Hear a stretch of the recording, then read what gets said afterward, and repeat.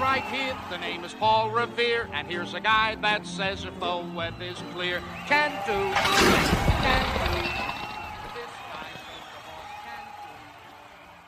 This is Bill Duncliffe. I want to welcome you back to another edition of the Can Do podcast, where the heroes and history of horse racing come alive, part of the In the Money Media Network.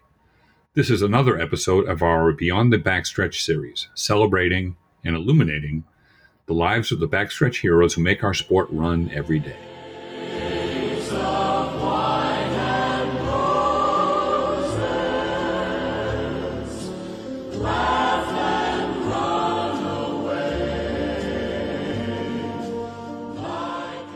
Every movement, every organization, every institution of any meaning has its founding fathers. Mary McLeod Bethune, Bill W., as he was known, Benjamin Franklin, all of them share the same characteristic. To paraphrase a current saying, they saw something, a wrong or wrongs, and they did something about it. Which brings us to today's guest, Rudy Rios, who came to this country from his native Argentina in 1964. I began to work with horses in 1961. In 1964, I arrived to the United States from Argentina, seeking life improvement, which I found through the horses racing industry in New York. Like a child at play. After a few years in this country, what he ended up seeing was an image in the mirror that he did not recognize and did not like. I was suffering myself from alcohol abuse, even though it cost my first marriage, cost me a few good properties that I used to have, material things, the house, 3 automobiles in the driveway. And I wound up sleeping on top of a tavern over here across from Belmont Racetrack for a little while. Okay. What had happened is, I at the time was very small, jockey size, 118. Mm-hmm. And my mother never wanted me to drink, okay, because as you're doing a special job that is no good for you. You eat little, and you're too skinny, and then you're going to get sick if you drink alcohol, okay? Which I did try, like I said, when I was 14 years old, and I wound up getting sick. Then I was in the Air Force for 3 years, and I wound up drinking at the end of my discharge in 1963. From 61 to 63, I was in the Air Force, and revolution of the president of Argentina. So next year, in 1964, a trainer that I used to ride for him in Argentina, Mr. Roberto Herrera, he says, Rudy, he says, you seem to be such a positive person. You don't drink, you don't smoke, you have a good personality. Would you like to go to the United States for 2 weeks? You're going to drop us 11 horses and you come back. Well, I'm going to tell you, when that man opened the airplane doors, and I saw this beautiful, beautiful country, palm trees, Miami, the hotels, everything was wonderful. And I did not speak English at the time, but I don't know what this word come out. Maybe I looked John Wayne movies in Argentina, and I said, God bless America, Oh, wow. And when the man at the bottom of the plane said, Mr. Rios, the limousine is waiting for you. And they're going to take you to the hotel. I come from the full country, from the mountains, you know what I mean? Yeah. And again, I said, God bless America. I just left my donkey in the mountain, and now a limousine is waiting for me. And people would never want to left my donkey in the woods in Argentina.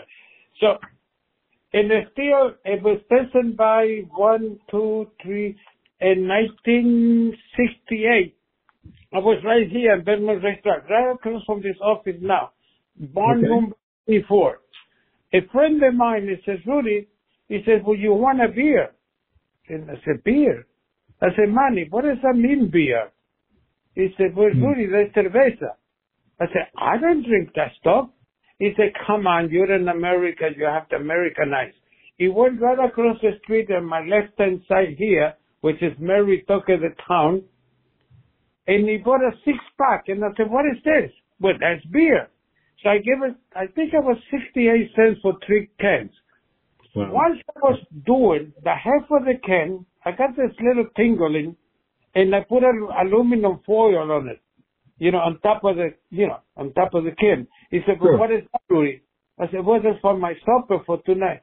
And then he goes like this, well, Rudy, you're in America, you have to Americanize, you have to drink the whole thing. 2 years later passed by, and I knew by the way I performed my job that I was no longer the Rudy that I was before. I was drunk, full of my horses, hang from the horse's neck and top of the stretch, and it was no way to live my life. I did make the right decision. I said, as soon as I get me a girl, I'm going to get married, and I'm never going to drink again because I become a father, and I want to be a good husband. But it backfired on me. I had a beautiful, blonde, tall girl. She was a model from Estee Lauder. Then later around, I found out that she came from Fifth Avenue. And so we started dating. We got married. We have 3 horses from Madison Square Garden because she rode dressage horses. But then what had happened, we had 2 antique shops, 3 automobiles in the driveway, and a beautiful home. Can you imagine you come from Argentina and you possess all these goodies in the United States? And I said, I arrived, America, Yeah. And my ego began to overgrow within me, Okay.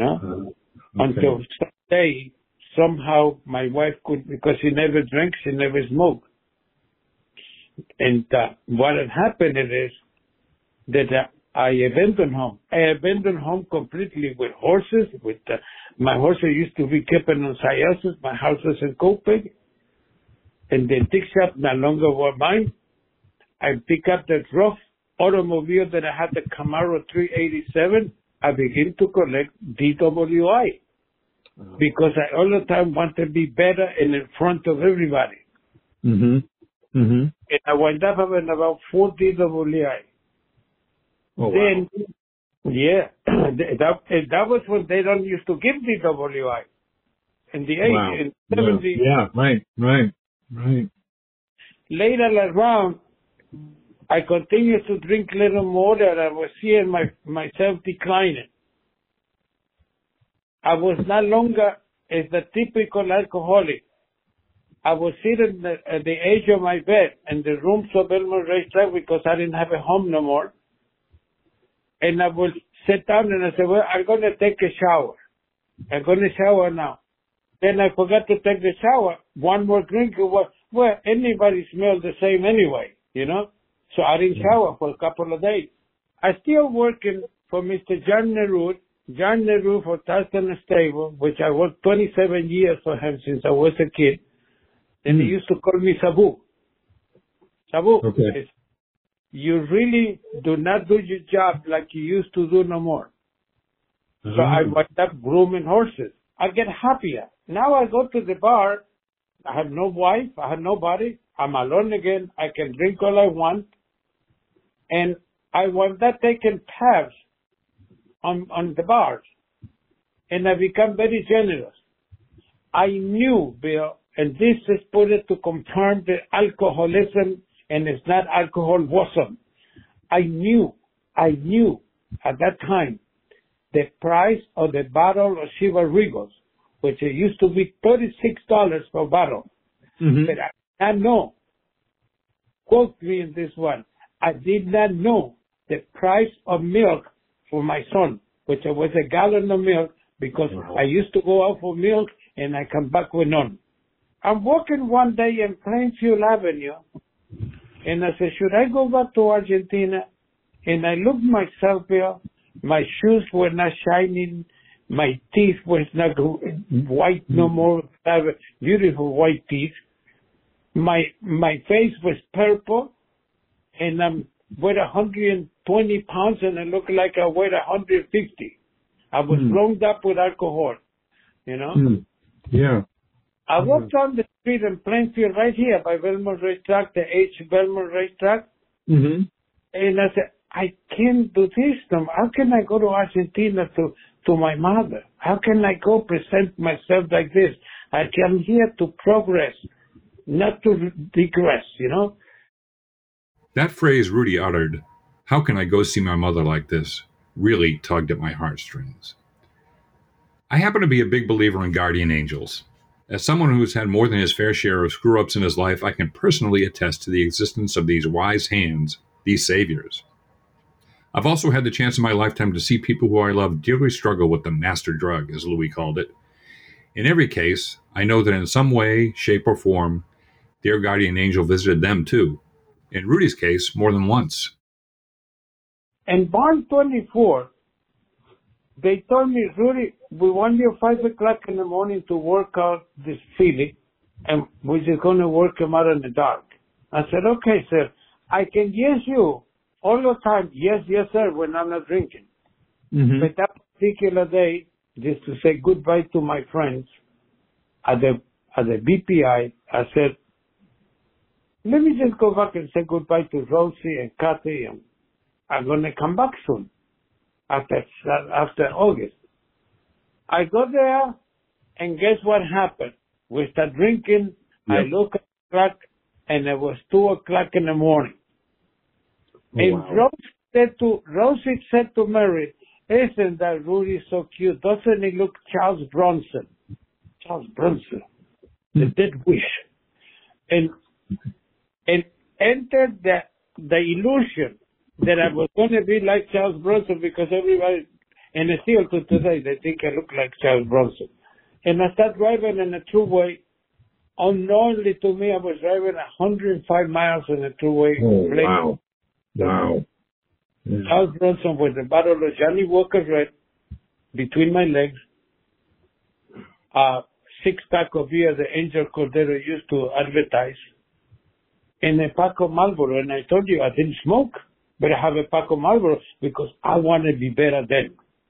All of a sudden, I see the blue light behind me. And there is the police officer, and guess what? A little 120-pound guy with a 6'2" police officer be a dirty mouth and give a nonsense derogatory language. And he says, you're not making to Saratoga. I said, why not? I'm taking you. He took me to the jailhouse in Goshen, Newburgh. Yes. Okay. Goshen, Route 117. Okay. At the third day, that was July, this one goes to the numbers. And July 31st, 1977. Later around, he came to my cell. And August the 3rd, he says, Rudy? I said, yes, sir. How did you know me? Don't you remember me? He says, I said, no, sir. I'm your arresting officer. But how do you know my name? It's all in your equipment and your automobile. But you're going to stay here for a little while. So it was 30-day incarceration, DWI, driving over the speed limit, derogatory, and I was next to his secretary also. But he had a one wonderful thing to say, Bill. He says, Rudy, if you ever sober up, you might turn to be a good person. He didn't say, I'm going to be. He says, you might turn to be a good person. He planted the seed of alcohol abstinence. Wow. No longer have an automobile. No longer have an automobile. I was driving in public transport. I was going in public transportation, and I had one Saturday, I had a brown bag with a can of beer inside. Now the bus driver looked at me and said, sir, I see you every Saturday with a brown bag. Why do you have it inside? I said, well, I have a beer. He said, but why? I want to control my drinking. Listen to this. He said, sir, when you believe that you have a control, it's because you no longer can control your drinking. Second seed, May the 1480 by the grace of God. Yeah. By the grace of God, and those two seeds are grown. I come into the program of Alcoholics Anonymous. That very day on that very bus, Rudy decided he had had enough, and he did something about it. He went to see a counselor he had previously met, whose advice and encouragement he had, like so many alcoholics, dismissed outright when he first heard it. But this time he listened to that guardian angel and uttered those words that, from that moment forward, not only has there been tremendous personal sacrifice and growth from and for Rudy, but an entire needed movement has swept across this country, changing Rudy's life and the lives of many others. I said, I want to stop drinking. He said, well, go ahead and have 2 drinks and come back. But come back. Don't stay in the bar. I'm going to take you to a detox in Nassau Medical Center in Hempstead Turnpike. I said, what does that mean, detox?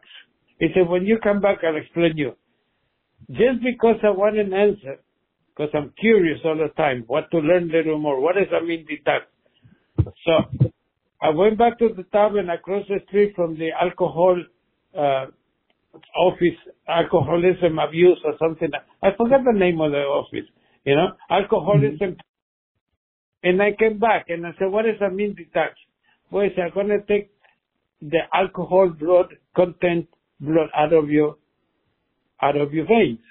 And I said, how are you going to do that? Well, the doctor's going to take care of that. So that's why I went to drink. I don't want you to have a compulsion in my car and you might get an accident or something. So I went. They took me to detox 5 days. After 5 days detox, they said, Rudy, we're going to send you to Plainview. You know what Bellevue is, right? Bellevue, the hospital? I do not. So go ahead. Tell me. Plainview is a rehabilitation center. Okay. And Bellevue, see different spelling. Bellevue is a psychiatric ward. And I said, you're going to take me to Bellevue? No, Rudy, Plainview. He said, I'm crazy enough, so I can go anywhere. So I went and said, in treatment for 3 months. I come out. I begin to help people. 3 years later, I begin to help people going to South Oak Hospital, and the counselor from the clubhouse and Belmont Racetrack said, Rudy, you're the only one that can speak little English. Could you help me to bring people to South Oak Hospital? And I said, yes. As soon as I stay sober. So yes. My first salary was a salami sandwich and a Coca-Cola. The second one was a $20 bill, and the third one I just begun to help with the people on the backstretch. Yeah. I am very fortunate and very blessed. I met my second wife in AA meeting, and then she says, Rudy, you are now the EAP for the 3 major racetracks of the United States. You know what I mean, EAP, right? Employee assistance. Yep. As he moved forward from that defining moment in his life, others began to take notice as well, and they gave him the tools to do even more, and more he did, and does. And Mr. Vince Ramirez says, how come these guys are so neat nowadays? They clean, they come to work nice with the horses, they're no longer fighting. And Chaplain Watson said, well, they hang around, they call me the jockey. I was never a jockey, I'm actually a rider. And says, if they hang around the old jockey, Rudy. They said, tell Rudy we want to talk to him. The next morning, Chaplain Watson told me they're going to come and visit me to my stable. And I'm seated in my stable, number 42, and a bale of hay, drinking a cup of coffee. And 2 gentlemen, he says, my name is John, I forget his name, John Gallagher. And he said, I'm the president of Belmont Racetrack and chief of investigation, Mr. Ramirez. When they said this word, I did not know what they meant by it. They says, Rudy, we have a proposal for you. I didn't understand what proposal was. Okay. And my wife has to explain what a proposal was. And the proposal was, if I want to leave the horses, they're going to send me to additional education, and then we're going to start this program. I follow up, and they said, Rudy, if you doing this, we're going to overlap your salary, but we're going to send you to schools for you to have a more education, clinical education.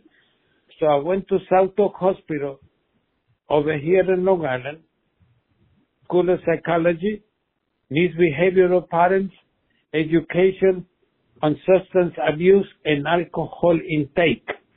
Wow.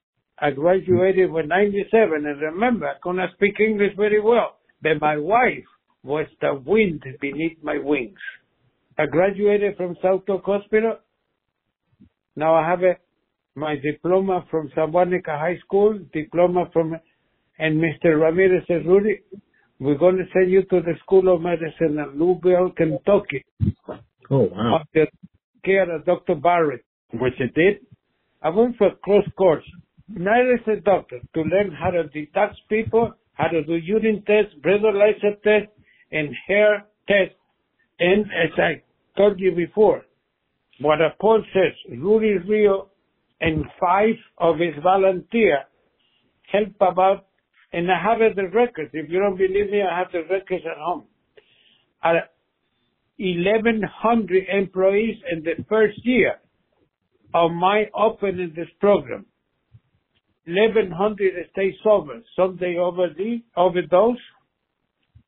Some of them relocated. Some of them they just didn't come back to the program. Yeah, yeah. You know? But 1,100 came through the program, though, or at least started the program. Exactly, yes. Okay. Yeah. Okay, wow. Okay. Wow. Okay. And it's a wonderful thing that we're doing it here. Okay.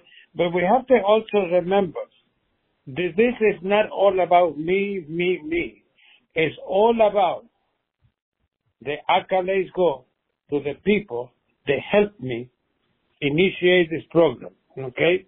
And that one I mentioned the names of Dr. Chaplain Watson, my wife, Mr. Ramirez, Mr. Jim Ryan, and so on and so forth. Rudy talked about all of the benefactors like the New York Racing Association, New York Thoroughbred Horsemen's Association, and owner Mike Dubb, who have made generous contributions to this backstretch assistance program, which now encompasses not just alcohol and drug abuse programs, but on-site and preventative health care programs on the backstretch, citizenship classes, legal assistance, and English as a second language programs. As someone who loves history and loves the history of our sport, Rudy mentioned one name, Jim Ryan, who I had to go look up because of the reverence with which Rudy spoke his name.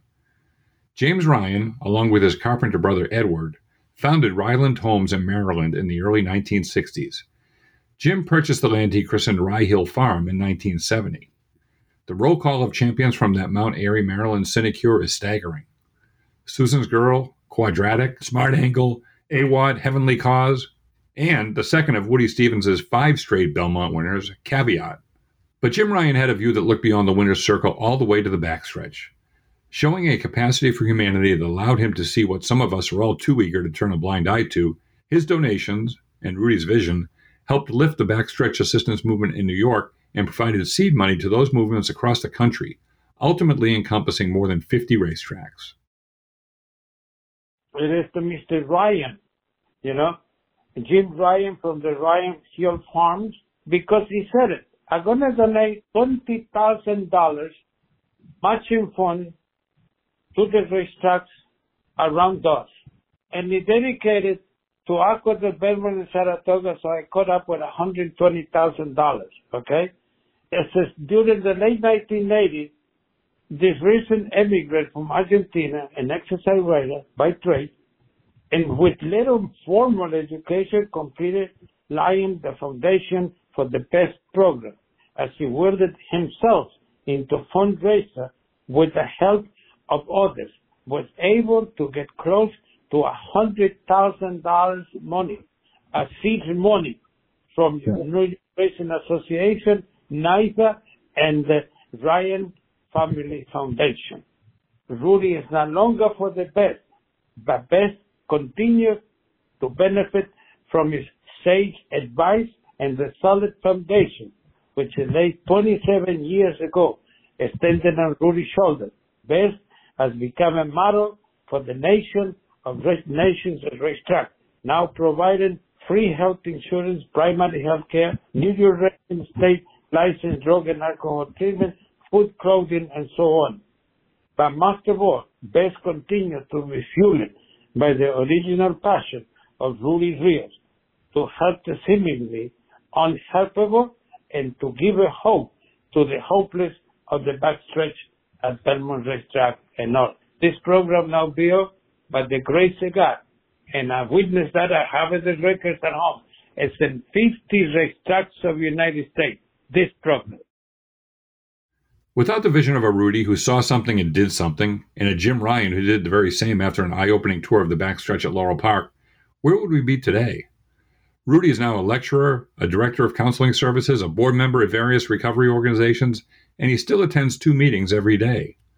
His commitment he proudly wears on his sleeve, but he doesn't let that get in the way of remembering who he is. My titles were, and you know my sponsor, Bill, uses the Rudy because I have all the titles in the world in my home home office. Rudy, remember, titles and idols, they can inflate your ego. And once your ego take over, be careful with the next drink. Keep it simple. Don't drink for the meeting. After 42 years of sobriety, Bill, not today because I'm meeting with you. This is a meeting that I have with you. This is an AA meeting. Okay. I go 2 meetings a day. Why? Because I don't want to forget where I came from. You should be very proud. You're going to say very proud. You know what? I never use the word proud because it takes to me and to be proud of what I'm doing and to my ego increase. Look how where I am good. No, I am blessed. I am blessed by God's grace and His strength and power that I'm doing what I do today, not only for but for others.